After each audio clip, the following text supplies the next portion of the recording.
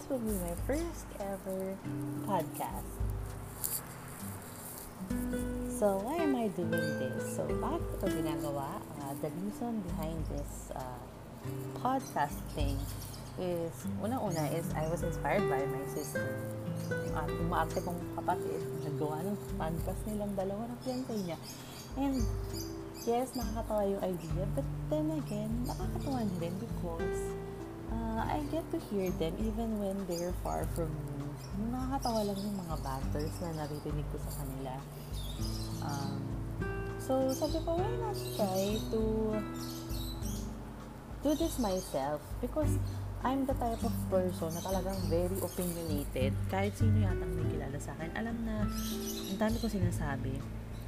So, wala lang. Siguro, it's also a training.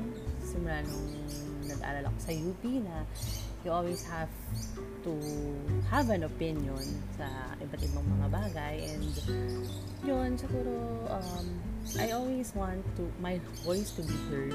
Because, yun nga, para alam nila where I stand.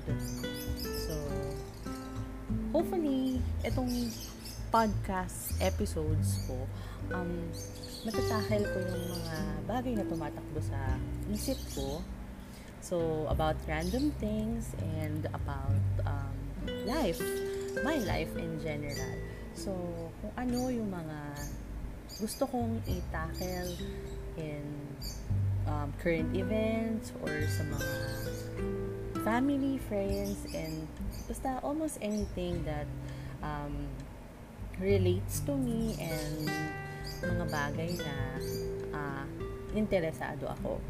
So, for this first podcast, so I will introduce myself first. So, I am Keja and I work at an entertainment company. So, for more than 10 years. So, part ako ng entertainment industry wherein I do trailers for movies and mga series, ganyan. And then, eventually, when everything turned digital, so I transferred to a different company wherein ang ginagawa ko naman is I do the sales talking to different clients from all across the world.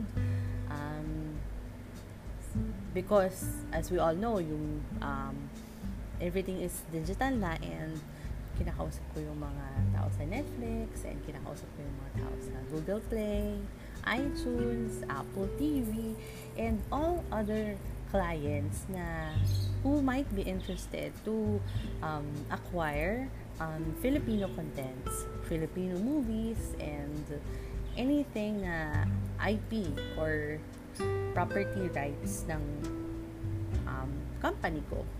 Because we really produce really good movies and really good content. So, yun. So, basically, I am the middleman when it comes to negotiations kapag gusto nilang kuhanin ang pelikula namin and ipalabas sa kung anong bansa nandun sila. So, basically, yun yung shift sa career ko. But basically, it's still part of the media industry, diba? So, yun. So, I am married for 3 years already to my husband, Sherwin, who is an engineer and who works at a very big and successful construction company in the Philippines.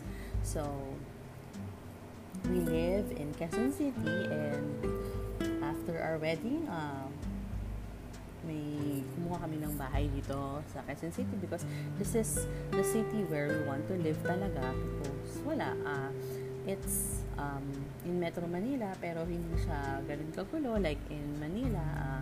No offense to those who live in Manila pero siguro nasanay lang ako also because I studied in UP Diliman, so sanay ako sa mga puno-puno and yung hindi masyado talagang traffic siguro or hindi masyadong siksikan. So, yeah. I have 2 dogs. Isang beagle and isang what do you call this, Aspin, as asong Pinoy, or no breed at all. But yung breed niya is, mas mas may breed pa siya kaysa sa mga ibang aso.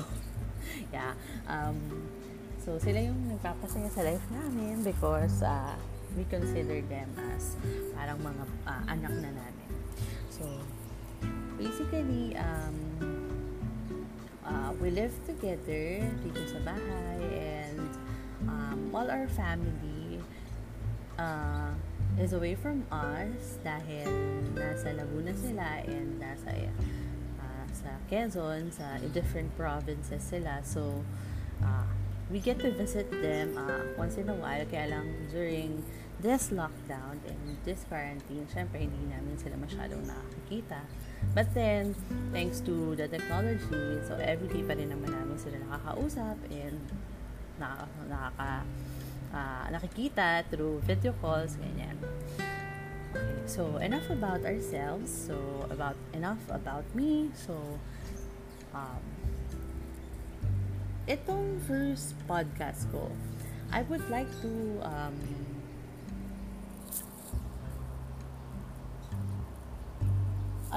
to dedicate this sa lahat ng mga tao na naging apektado nitong lockdown and quarantine season. And syempre lahat kayo, 'di ba? Lahat talaga ng mga tao natin. Pero siguro gusto ko lang i-discuss or i-share sa inyo yung mga naging experiences ko and kung ano yung mga bagay na nakapagpa-cope sa akin dun sa mahabang lockdown season na naranasan natin dito sa Philippines. So, first, nung March, if I remember it correctly, March yun. So, March, na-start yung lockdown because of the spread of the virus, which we all know na, diba? So, it was the first 2 weeks, siguro mga 2 to 3 weeks. It was really, if I may describe it, it's something na parang, I don't know how to describe it, pero I don't want to describe it as something na parang relaxing or comforting, pero somehow kasi parang alam ko na yung perfect term. It's a relief. The first 3 weeks was a relief dahil at least hindi ka exposed din sa virus and sure ka na nasa bahay ka lang and your house is your safe place, diba? So, it was a relief na nandito lang tayo lahat sa bahay and lockdown, and you get to do your job sa loob ng bahay, and you get to wake up every day with your family.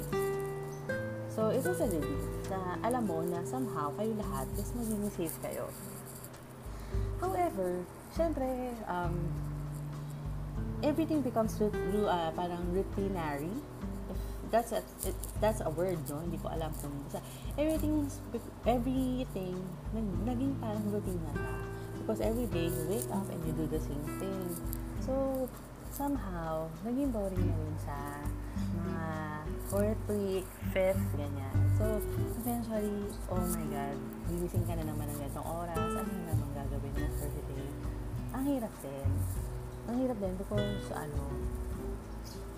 kahit na kasama yung family mo, parang lahat kayo, parang gusto niya rin ng ibang breeder, ibang makita man lang, ibang taong makausap, ibang taong, or ibang lugar na mapuntahan, makita. So, somehow, diba, naging dreadful na rin yung mga days. So, dahil din sa mga sitwasyon na yun, nakahanap ako ng way para makope ko yung dreadful feeling na yun. So, may mga ginawa ko na bagay na bago para sa akin.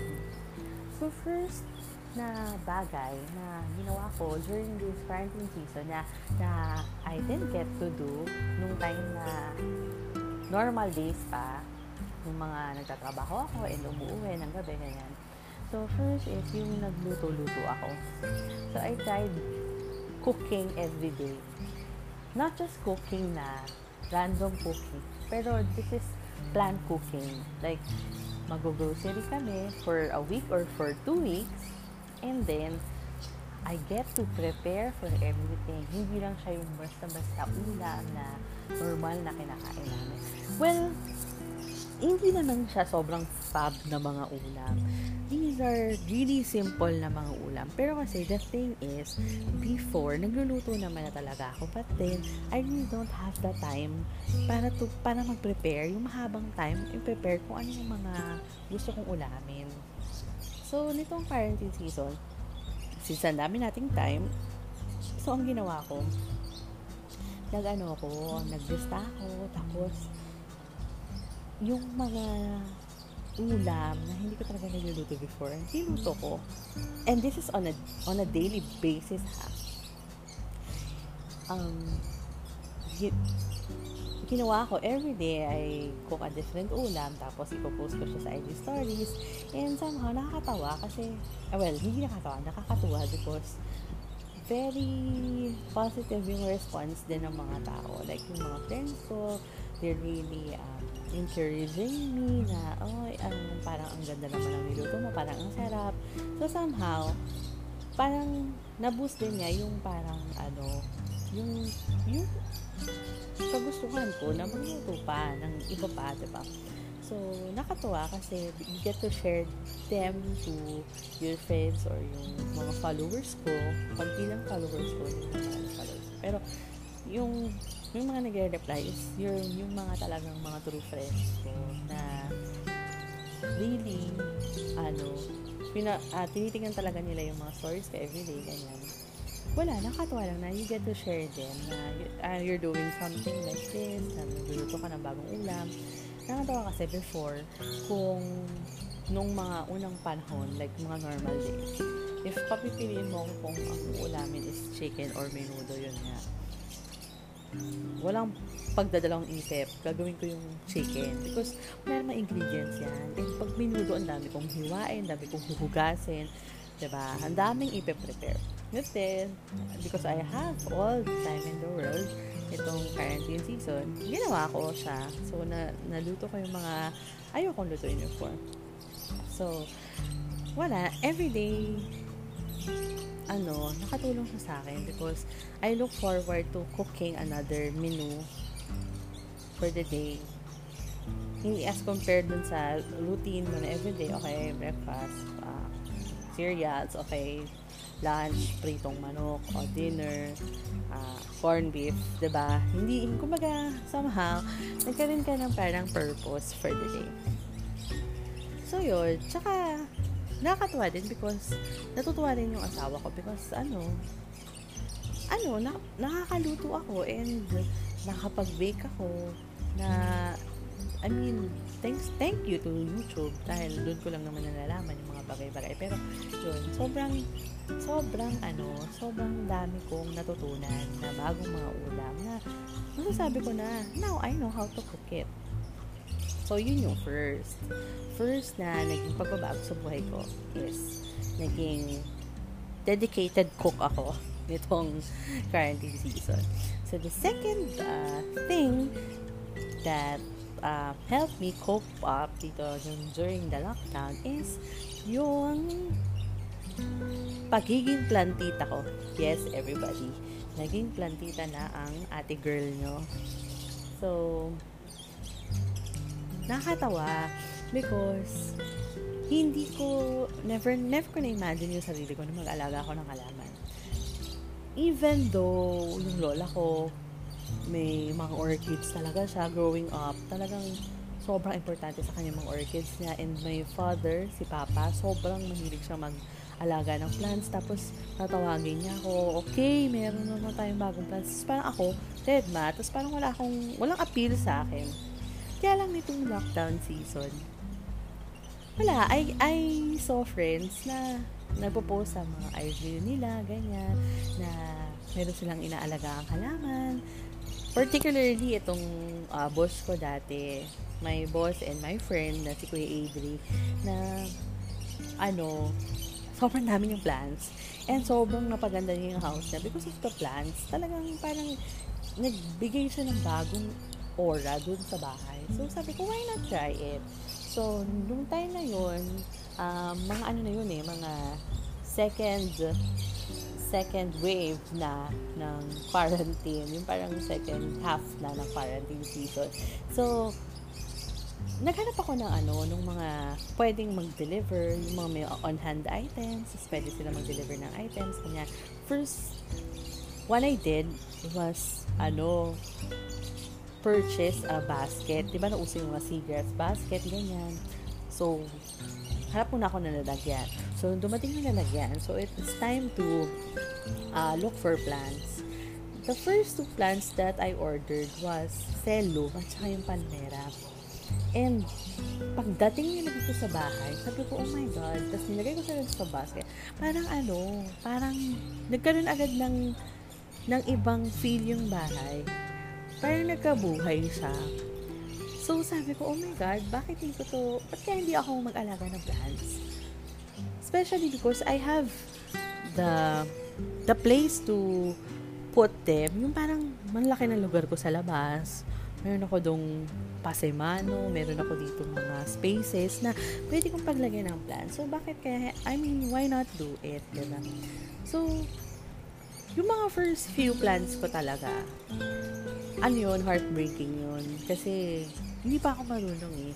Even though meron ako mga plant guru na nagtuturo sa akin how to deal with plants, ang dami pa rin talagang namatay. Pero, dun sa process na yun of dying plants, natuto rin talaga ako eventually. So, dun ko natutunan na meron pa pala silang mga kinoconsider na humidity, na meron pala silang iba-ibang water na consumption na kailangan, iba-ibang tama ng light, may bright indirect, may bright direct, may gusto na direct sunlight. So, alam mo yun? So, may iba-iba pala silang pangangailangan din because they're living they're living things, diba? So, kumbaga, meron sila may iba-iba silang life support.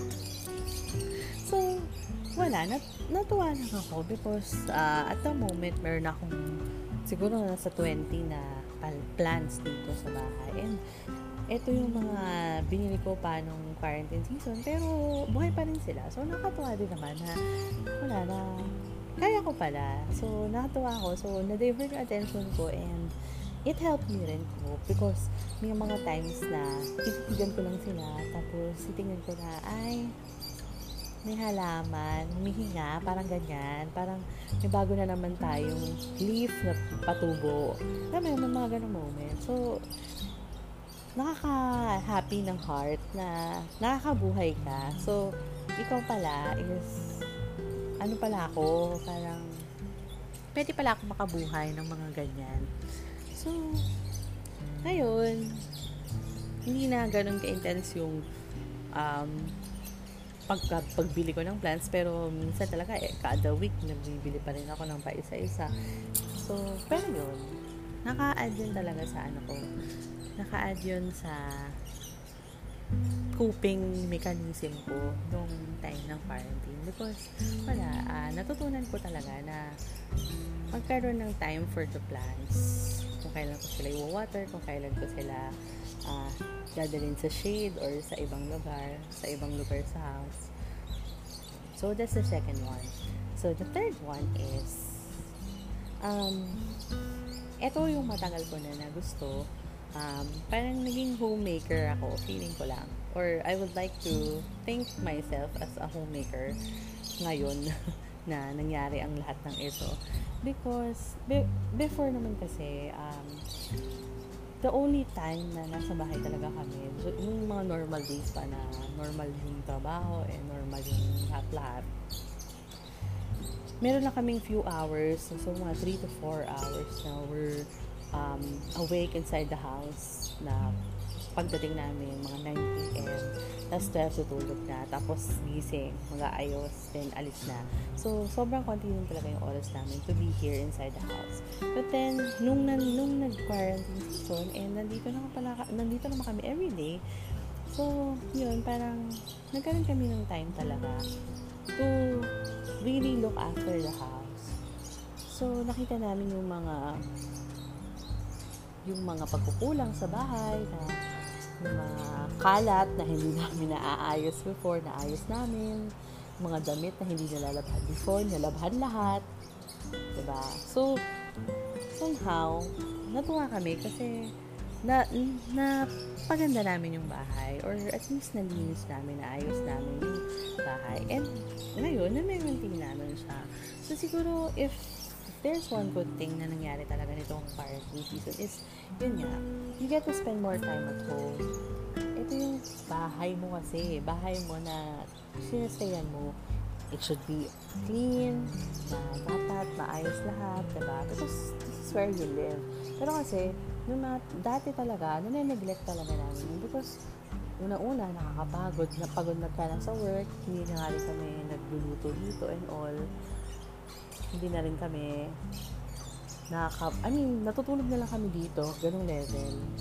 So, dahil na quarantine season, so marami kami time. So, ang dami namin naayos. Tapos, nung mga second half din kasi ng quarantine, pwede na mag-deliver yung mga Lazada, Shopee. So, yun.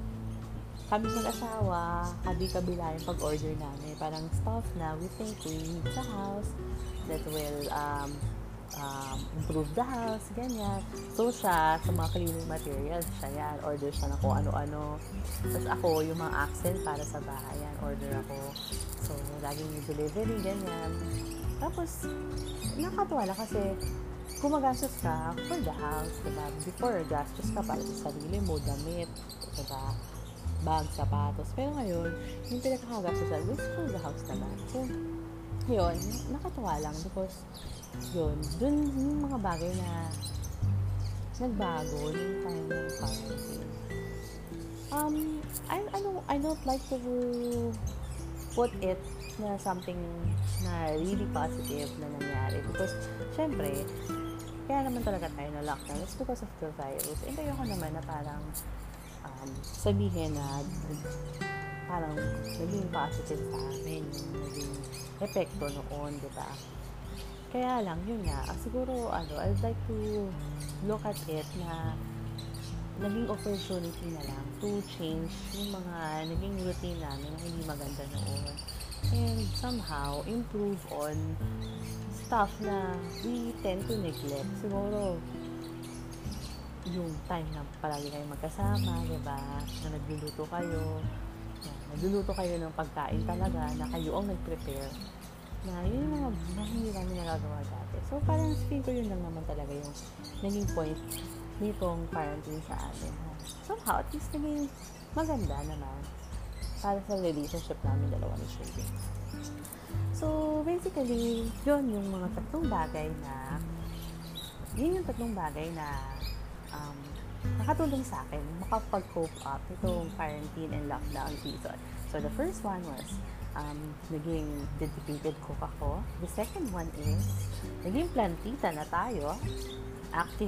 Plantita activated. And the third one is I'd like to think na naging homemaker ako. So, yun yung mga bagay na basically sa akin ang bago. Siyempre, given na yung fact na nag-improve yung relationship namin with Sherwin because we're always together. Kasi, it also is the same for others, diba? Sa iba, nakasama nyo lahat yung pamilya nyo during the quarantine season, ang asawa nyo, mga anak nyo. So, lahat yun nakatulong sa atin. Pero kasi ako yun, basically, yun yung tatlong specific changes sa buhay ko nung lockdown season. So, there you have it. Etong podcast na to, siguro I will tackle lang everything na maisip ko. Tapos, I will invite guests. So, sa next episode siguro, si Sherwin naman, you get to hear his thoughts. Kasi, to tell you honestly, sobrang matalino yung asawa ko. And, sobrang iba rin yung takbo ng utak niya. And, grabe rin yung mga banters namin. Kasi marami, we don't agree sa maraming bagay. Pero, maganda eh. Makikita nyo yung dynamic ng usapan natin. So, yun. Tapos, mga friends ko and family, invite ko rin sila na makinig dito sa to join me sa mga discussions. Discussions that is anything under the sun, pero that relates to them. So, kumbaga makikilala nyo rin yung mga tao sa buhay ko. So, syempre, hindi ko naman na-expect na lahat kayo is interesado sa buhay ko. Pero, yun nga, if umabot kayo sa point na to, thank you for listening because, wala lang, ang saya rin kasi na nag-share ka, diba? Isipin nyo na lang na open forum tayo, tapos nag-share ako. Parang gano'n lang siya. And, wala, tuwa lang ako dito sa podcast because, at least, hindi nyo makita yung face ko. Pero, narinig nyo yung thoughts ko, diba? Ganda, diba? So, thank you for listening and hope to see you again kapag meron na akong new episode. Diba? So, please follow. Wow! Follow! Hindi, kahit hindi naman kayo mag-follow. Pero, try to listen lang din. Para din, tsaka comment or message me kapag narinig nyo. Para malaman ko rin kung ano ba yung mga tingin nyo dapat ko pang improve or kung ano yung mga gusto nyong itakel ko, diba?